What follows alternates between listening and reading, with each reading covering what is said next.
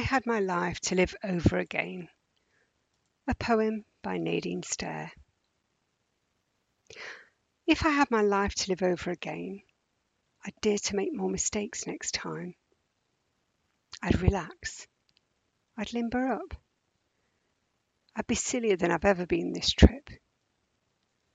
I would take fewer things seriously. I would take more chances. I would eat more ice cream and less beans. I would perhaps have more actual troubles, but fewer imaginary ones. You see, I'm one of those people who is sensible and sane, hour after hour, day after day. I've had my moments. If I had to do it over again, I'd have more of them.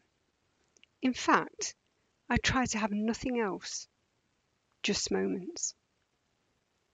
One after another, instead of living so many years ahead of each day.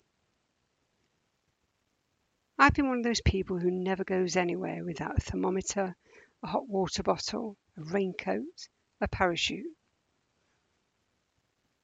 If I could do it again, I would travel lighter than I have.